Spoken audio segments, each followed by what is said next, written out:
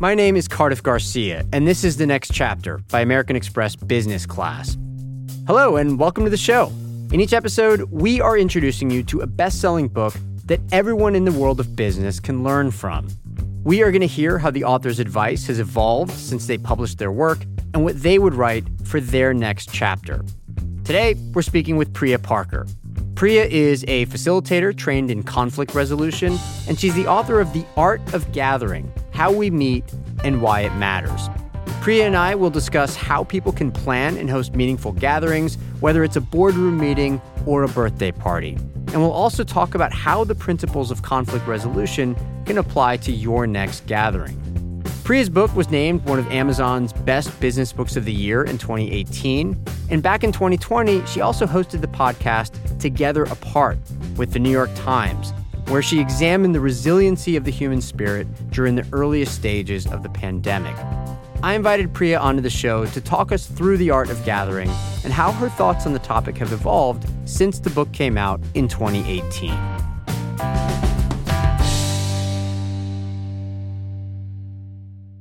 Priya Parker, welcome to The Next Chapter. Thank you for having me. We've got to start with some basics here, and specifically with the idea that a gathering is a human challenge and not a logistical one. This is a point you make really early in the book. So why don't you explain what you mean by that and why it matters so much for creating a really special, meaningful gathering as opposed to just a casual hangout? So I come to this work not as an events planner or a etiquette expert or even a good cook. I'm a terrible cook, for the record. I like you being so revealing right away. This is one of the things that you say is important in a gathering, yeah. And I come to this work as a group conflict resolution facilitator. And I learned over many years of being trained as a facilitator to help people connect without necessarily knowing exactly what to expect, to have meaningful conversation without all being the same, to get people off their pre-planned scripts and shift a room where people are actually trying things out loud for the first time rather than like going at their stump speeches. And what I realized is so much of what I was trained to do as a facilitator is not actually what we're taught to do when we think about hosting or gathering. And if you could see me now, I'm doing air quotes. Yeah. Which is focus on the food, that good hosts are almost like the iconic woman in a kitchen with an apron, just sort of this hostess archetype. And it's not that that's a bad thing. It's just such a specific form of actually thinking about what does it actually mean when a group comes together and how do you create a meaningful experience. And so much of what I tried to do in the art of gathering was to look at how do you actually create meaningful connection? How do you actually create a memorable, transformative, meaningful experience for the people in any type of context that you're bringing together, whether a board meeting or a wedding or a funeral or a dinner party or a back-to-school night. And at some level, this is a book that's really about group dynamics and looking at the form of human connection at the center of it rather than the stuff around it.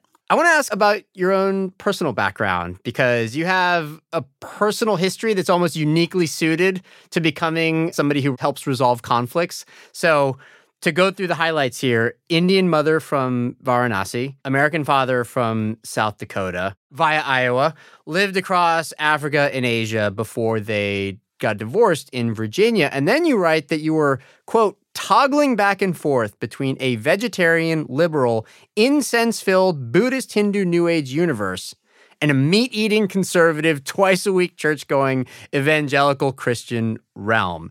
And so I have to imagine that, yeah, that prepared you very well for conflict resolution. And I'm curious for you to just draw that connection even more explicitly between conflict resolution and how that led you to become a specialist in how to put on a great gathering.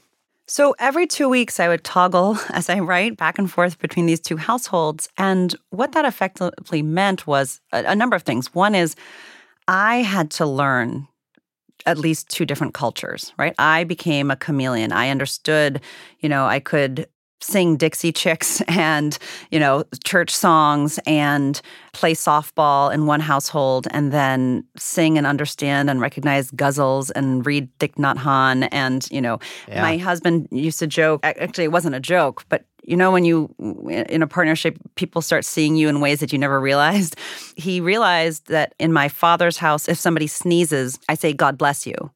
And in my mother's house, if somebody sneezes, I remove the God. I just say, bless you. Right? These deep, deep, deep learned ways of being. And I was always interested in kind of when and how we come together, and also when and how communities break, as my parents broke.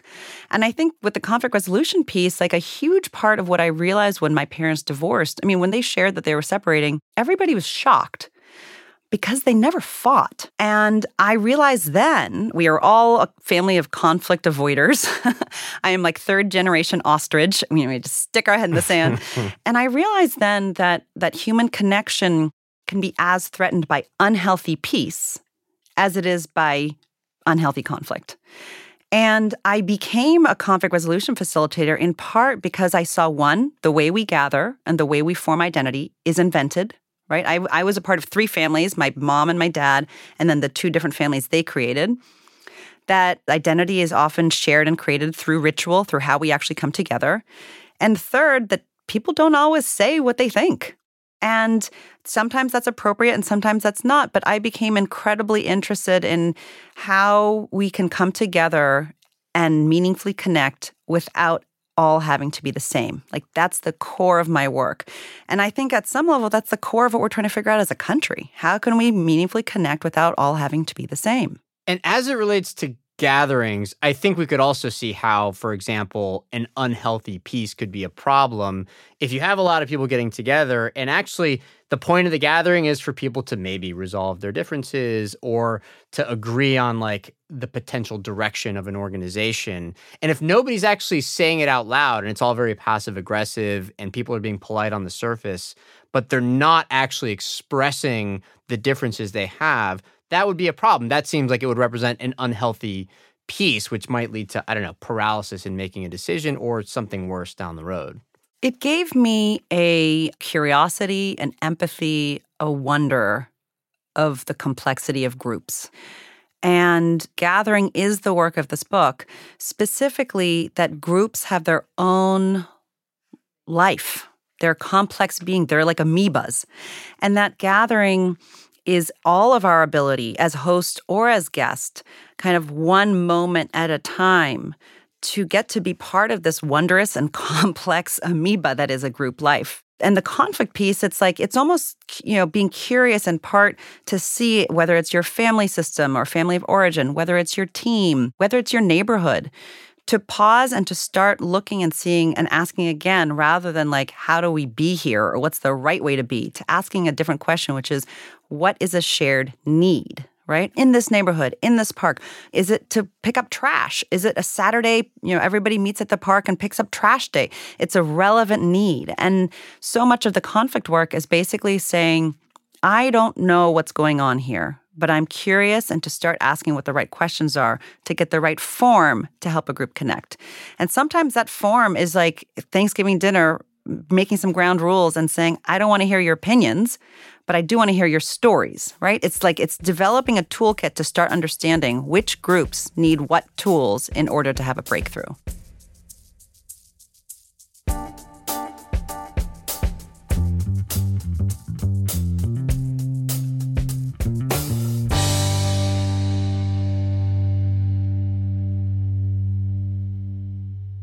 I want to now talk about what people who run organizations can learn from this book, which is a lot, but there's a specific example where I want to begin, which is when you were designing a quote-unquote cage match for an architecture firm that you were advising, where one of the people who was in charge there essentially said to you, we need a lot more heat at this meeting. Everybody's being way too nice. We have these big decisions that we have to make, and nobody's expressing their disagreements. So then you got involved, and take us through what you then did in response. Tell us about that cage match.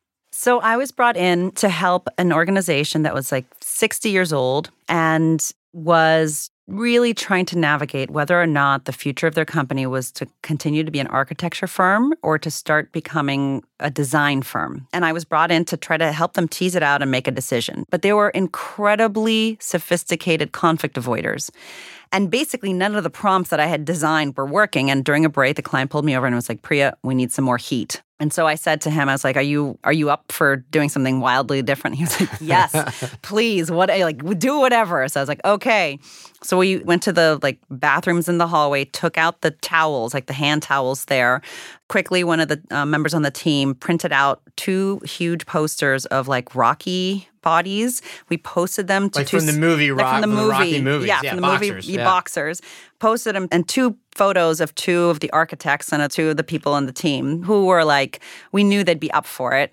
Posted their heads on 2 sides of the 2 walls, and people came back and they were welcomed into a cage match. And what that meant is they came back and I kind of shifted roles and we started clapping, and I was kind of the impresario, and I was like, welcome to the firm's intellectual cage match. And I basically, they were kind of so caught off guard, they went with it. And I needed them to just be able to state their actual sides. And they weren't going to do that with the norms that were true of their everyday life in their offices, because their norm was what they thought of as politeness. And so I needed to create a temporary alternative world in which it was okay, in which the rules were slightly different for a certain moment of time so that they could actually say what they thought. And at the end, everyone else had to pick a side. And that was actually the breakthrough, because it was easy to hide in all sorts of politeness to not say which side are you actually on. But it gave them a temporary structure to help them actually have the conversations that they all needed to have. But the current norms of how they spoke was not going to get them there. What I really like about this idea is that it seems to depersonalize it as well. Can you say more about the idea that if you make something personal, you're in trouble, but that you can create gatherings where there is conflict, if that's the point of the gathering, and you're not going to have an outcome where everybody will leave just hating each other just because they disagreed openly? Part of what made that work was that it was a worthy debate. There were some people who could see both. Maybe it's architecture, maybe it's design, but the core debate was seen as a worthy pursuit. And so even before you get people in the room, to first just ask, what are the worthy questions? What are the worthy grapplings that are up for debate that we actually need to look at? And how do we begin to then create a structure to be able to argue those? Another idea you have is about priming guests before the event itself so that they don't just show up and then have to figure everything out. You want them to be sort of psychologically ready for what it is that you're preparing them for the gathering. And so one example you have is that if you're having a brainstorming session, like a corporate brainstorming session, if you're an executive who's hosting this thing, you should maybe send a few crazy ideas out to your guests beforehand, like something wild and strange, just to get them into that mindset and say, hey, this might seem a little out there, but just think about it. Just consider it. And if you get people considering some wild ideas, maybe they'll be open to coming up with some of their own when they show up. Invitations aren't just carrier of logistics. Invitations are priming devices. What is this thing? How do we want you to show up? Is my tone warm and funny or serious and formal? Neither is bad or good unless it's not serving the purpose. And so don't ever send, again, a TBD hold calendar invitation, right? It's the worst thing you can do. Why am I coming to this? Do I say yes? Why is my calendar being blocked? Give your gathering a name. Words have social contracts within them. Is it a workshop? Is it an all hands? Is it a brainstorming? But also, when you ask people to do some amount of work and an appropriate level of weight, it's also getting their buy-in to see if they actually want to come to this thing. It's actually amazing how even small linguistic changes in how you present something can change people's enthusiasm for attending. Completely. So you give this example of how if you call something a mixer, everyone thinks, well, this is a dorky event where everybody's going to try to get together. It's networking. It's very inauthentic. It sounds very formal. If you just change it from mixer to happy hour, well, now everybody's in, right? I mean, it's the perfect kind of framing device. For one thing, it's just an hour. Well, it's not usually just an hour, but you think, well, it's a temporary thing. Happy, who doesn't want to be happy? And you associate it with having a drink with your friends as opposed to this very formal staid affair. I know a professor who had joined, I think it was Boston University, and she was in the food and agricultural department, and she wanted to host office hours. She wanted to basically meet other students, and her entire reason for being there was to change how people gathered and were in community through their relationship for food. And she realized that office hours sounds really boring. She tried to host office hours. No one showed up. And then she shifted the name to community table. Same time of week, same length of time. All of a sudden, people were showing up. What's a community table? And it was this shift in the language. Again, language matters. And it was an accurate description of the alternative world that she was trying to create, right? If she had just used like dance party, maybe no one would have showed up, or maybe they would have. But it's like thinking about what is the social contract that you're trying to invite people into? What is the imaginative place? And it allows people also, office hour, I'm coming in as a student with a question. Community table, I'm coming in, yes, I'm a student. Yes, I may have a question. Community table, I'm coming in as a community member with a seat at the proverbial table. I want to talk about conferences now. I've been to a lot of conferences. I imagine you've been to a lot of conferences, either as host or as a guest, or, in my case, as a journalist just covering them. You know what I associate conferences with? Dry scones for breakfast, okay? That's what I associate conferences with. They can be so bad. And you write a little bit about how to break the conventional conference etiquette, so to speak. And one idea you had came from Harrison Owen. It's called the Law of 2 Feet. Tell us about that. So the Law of 2 Feet comes from a process called open space technology. The Law of 2 Feet was a pop-up rule to shift the norm that it was rude to leave a meeting. And basically it said you can go to any conversation you want for 2 minutes or 3 hours, and the whole thing is governed by the Law of 2 feet. This insight that often in certain places the guests have a better sense of what they actually want to know than the hosts. Conferences basically are this beautiful example of people often looking at form before asking the purpose and just doing things on repeat, like the panel, right? Yeah. Most panels aren't good. We've all had that feeling where in the first 3 minutes of a panel, you realize it's going to be bad, but you're stuck there for an hour because that's the time allotted for that panel. And it's a weird form. Like it may be a form that works with very specific conditions, but the length matters. Like if you have 3 people and a moderator and you have 30 minutes or 25 minutes, you're basically getting people to give an opening statement. It's very difficult to kind of get a group to catch and have a lively kind of almost dinner party, which is the ideal if you're going to watch 3 people in conversation. You watch 3 monologues, unless they're like Nobel laureates. And even when they are Nobel laureates, not that interesting. I've been to some of those with Nobel laureates. Doesn't necessarily help anything at all. And so it's pausing and asking, given all of the people in the room, how do we connect them in ways that are helpful? And it doesn't have to be huge. Like I was advising a book festival years ago, and they get big writers from around the country to come. And I was helping them change the structure of a 1-hour gathering. And I basically said, okay, if you have 60 minutes, in the first 5 minutes, in the first 7 minutes, ask the audience 4 questions. How many of you moved to the city in the last 3 years, right? Raise your hand. How many of you moved to the city in the last week? There's always 2 people. Yay, welcome. How many of you are 3rd generation, of this city? Then those people stand. Great. It's giving social permission for people to look around. What was the first book you read that took your breath away? Turn to the person next to you, ideally someone you didn't come with, and just share, right? And then turn back and then begin. It'll change the entire room. It changes people's perception of being an audience member to being part of a community. It changes what they may do when they walk out of that room. And the organizer said to me, but we can't take 5 minutes away from the speaker. So they were too afraid of offending the speaker to try this innovative thing. I don't even think that the speaker would have minded. It's better for the speaker to enter a connected, warm room.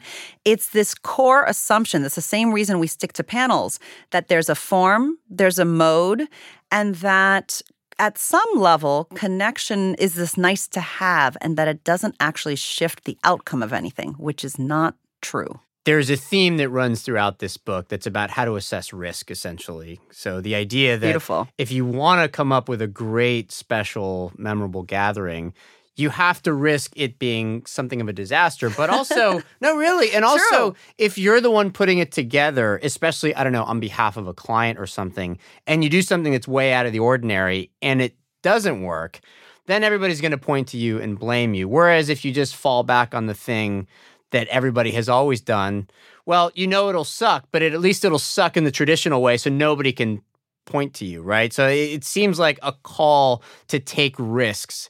And yes, it could blow up in your face, but then you'll learn how to put on a great gathering next time anyways. You'll learn about what blew up in your face. You won't learn these things unless you take the risks.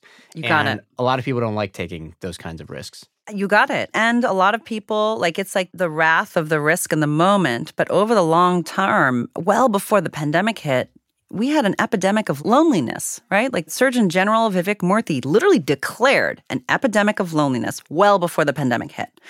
And so much of this, it's not risk for risk's sake. It's calculated risk, but it's pausing and asking, how do we want to spend our time?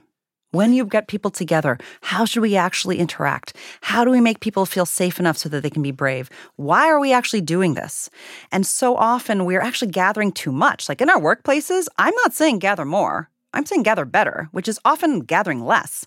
But it's pausing and being intentional, as I think the pandemic has really asked us to do, to actually ask where and why and when and how and with whom should we meet and who decides. Can I be honest?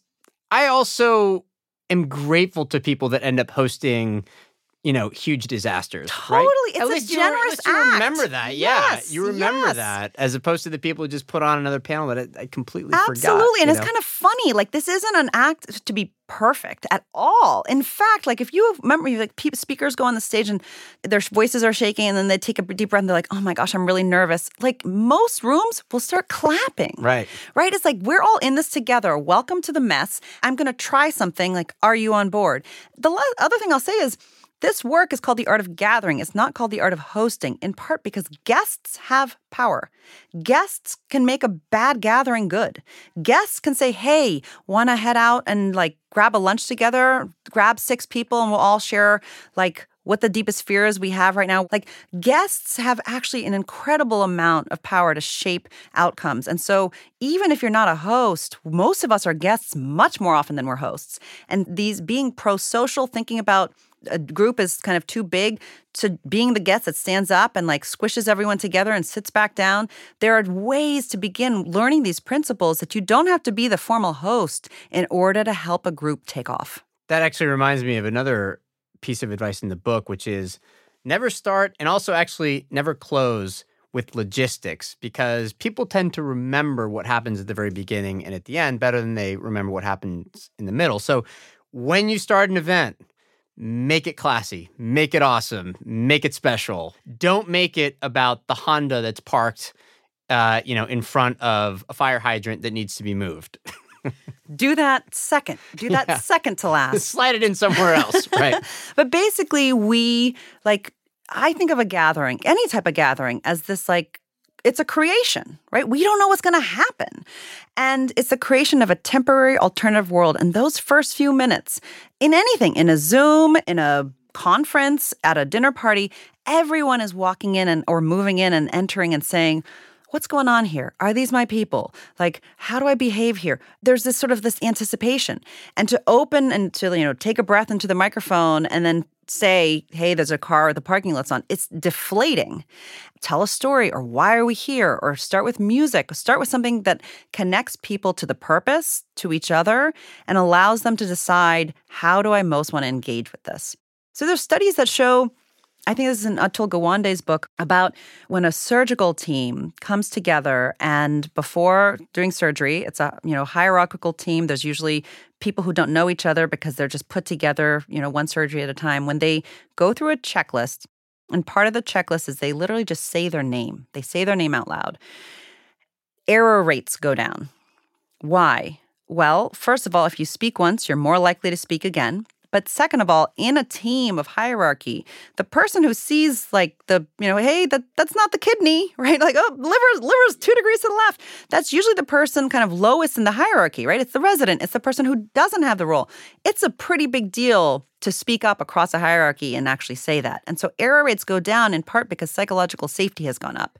And so how you gather, how you connect people ahead of time and at the beginning in appropriate ways shifts how they'll behave, shifts what they say, shifts the risks they take because of actually how you oriented them at the beginning. You're listening to The Next Chapter by American Express Business Class. When we come back, I'm going to ask Priya Parker how her thinking has changed since she published The Art of Gathering.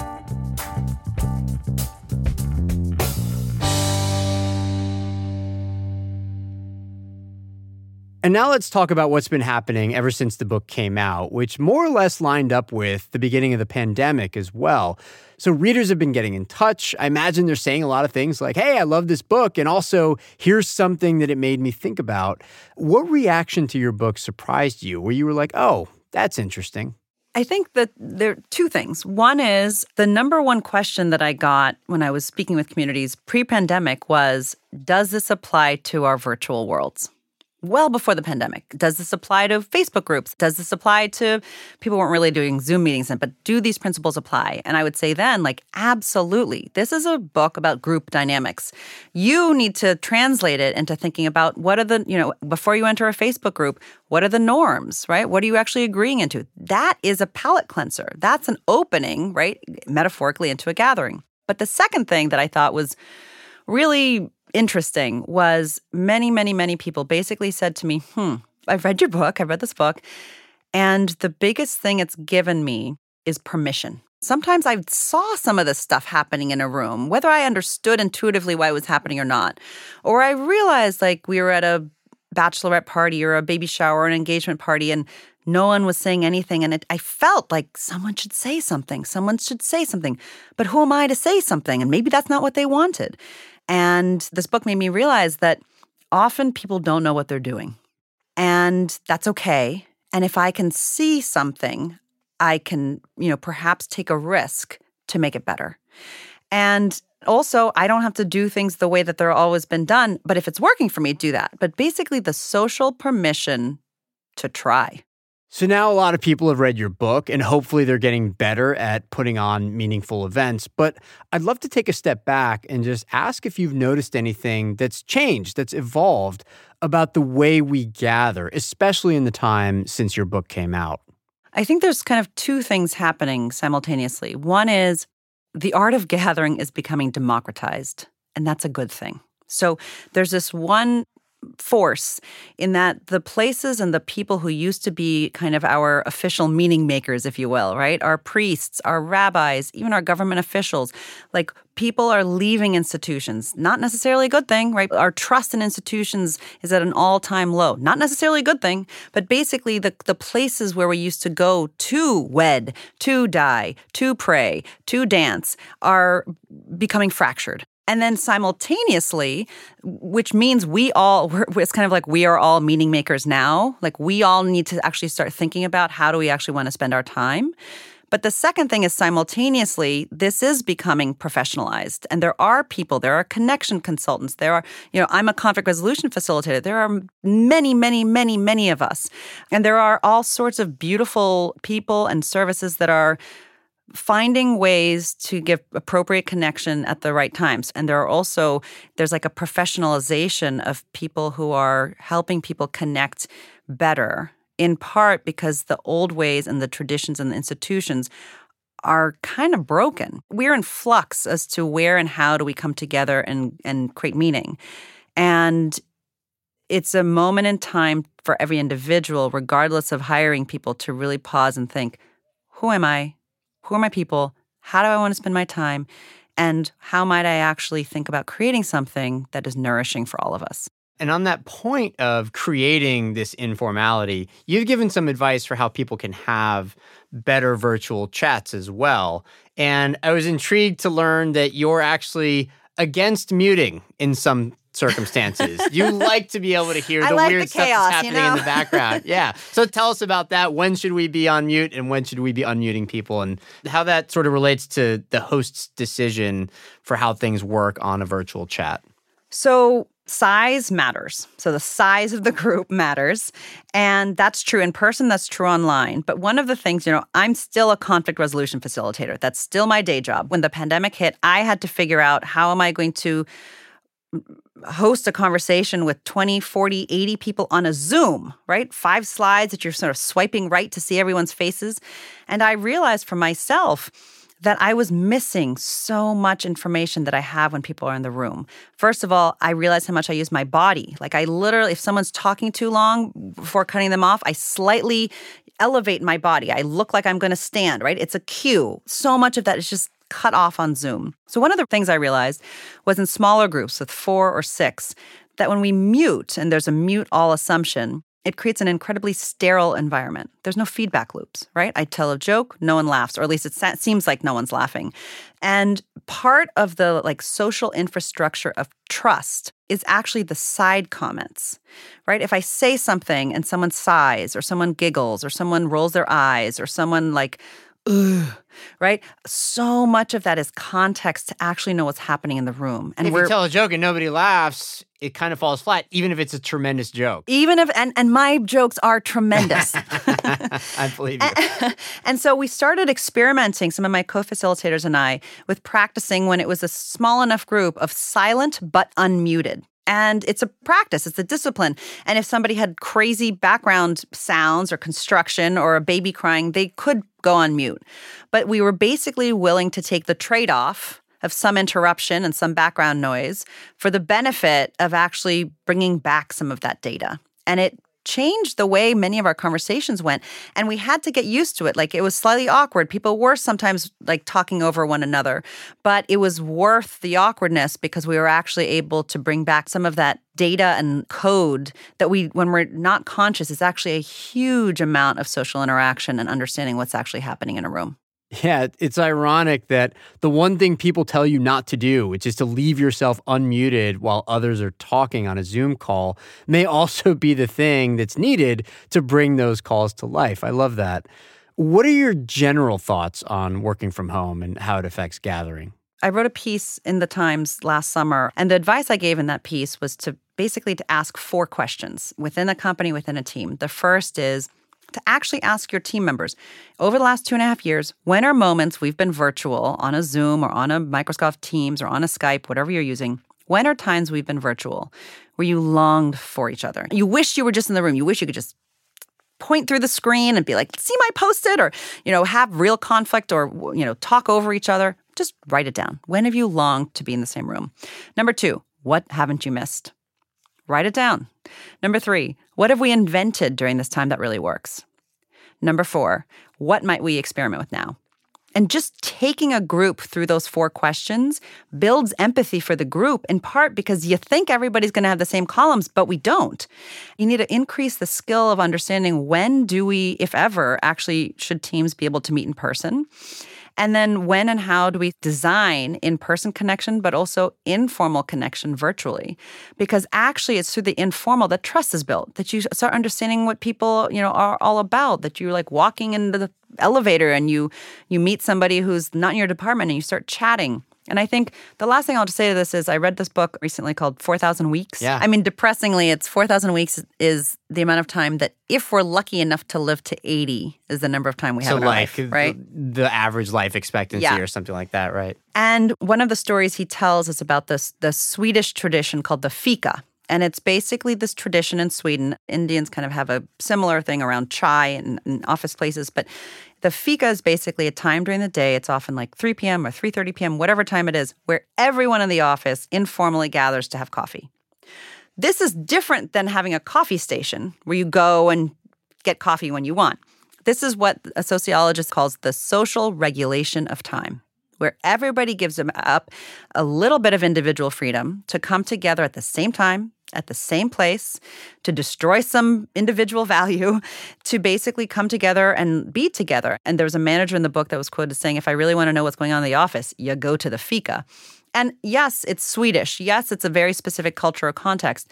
But the practice is basically realizing that when there are certain moments where we can come together and everybody is there, it does something different to the metabolism, the collective metabolism. It does something different to the social system. And I think we have an opportunity right now to figure out what should be the shared social regulation of time. And by the way, studies show that people are happier when there's some amount of limitation to their individual freedom and have the kind of come together a certain moment in time. And where should we allow for individual choice? And that's a worthy debate, to go back to our earlier question. Priya Parker, thanks so much for being on The Next Chapter. Thank you so much for having me. You've been listening to The Next Chapter by American Express Business Class. Special thanks to Priya Parker for coming on the show today. And please tune into our next episode where I'll be speaking with Malcolm Gladwell. He's the author of Blink, Outliers, The Tipping Point, and he's also now the host of Revisionist History. Starting a new thing and going off in a different direction does not strike me as being risky at all. It strikes me as a response to a known risk. Similarly, when I was 30 or so, I left newspapers. Some people thought, what a risk you're taking. I said, that's not a risk. Be sure to follow or subscribe on whatever app you may be using right now. And if you enjoyed today's episode, please leave us a review. Thanks for listening.